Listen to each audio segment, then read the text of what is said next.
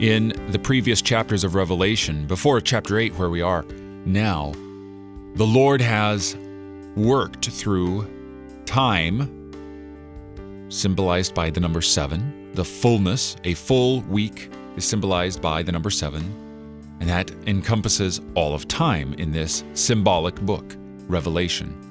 So, the number 7, God acting in time, upon time, for the sake of the church in time. So the seventh seal is open, the golden censer is filled and cast on the earth. And now 7 trumpets come. The 7 seals, these 7 trumpets, and the 7 bowls are all God acting within time for your good. Because this is some scary imagery here.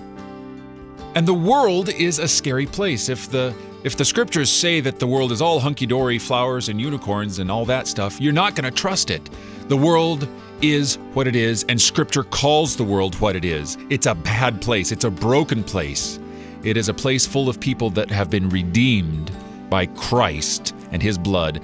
And you baptized believer in Jesus, are in this horrible world, but this is for your comfort. And God saves his people. He brings them out of even death to live forever. Believe it.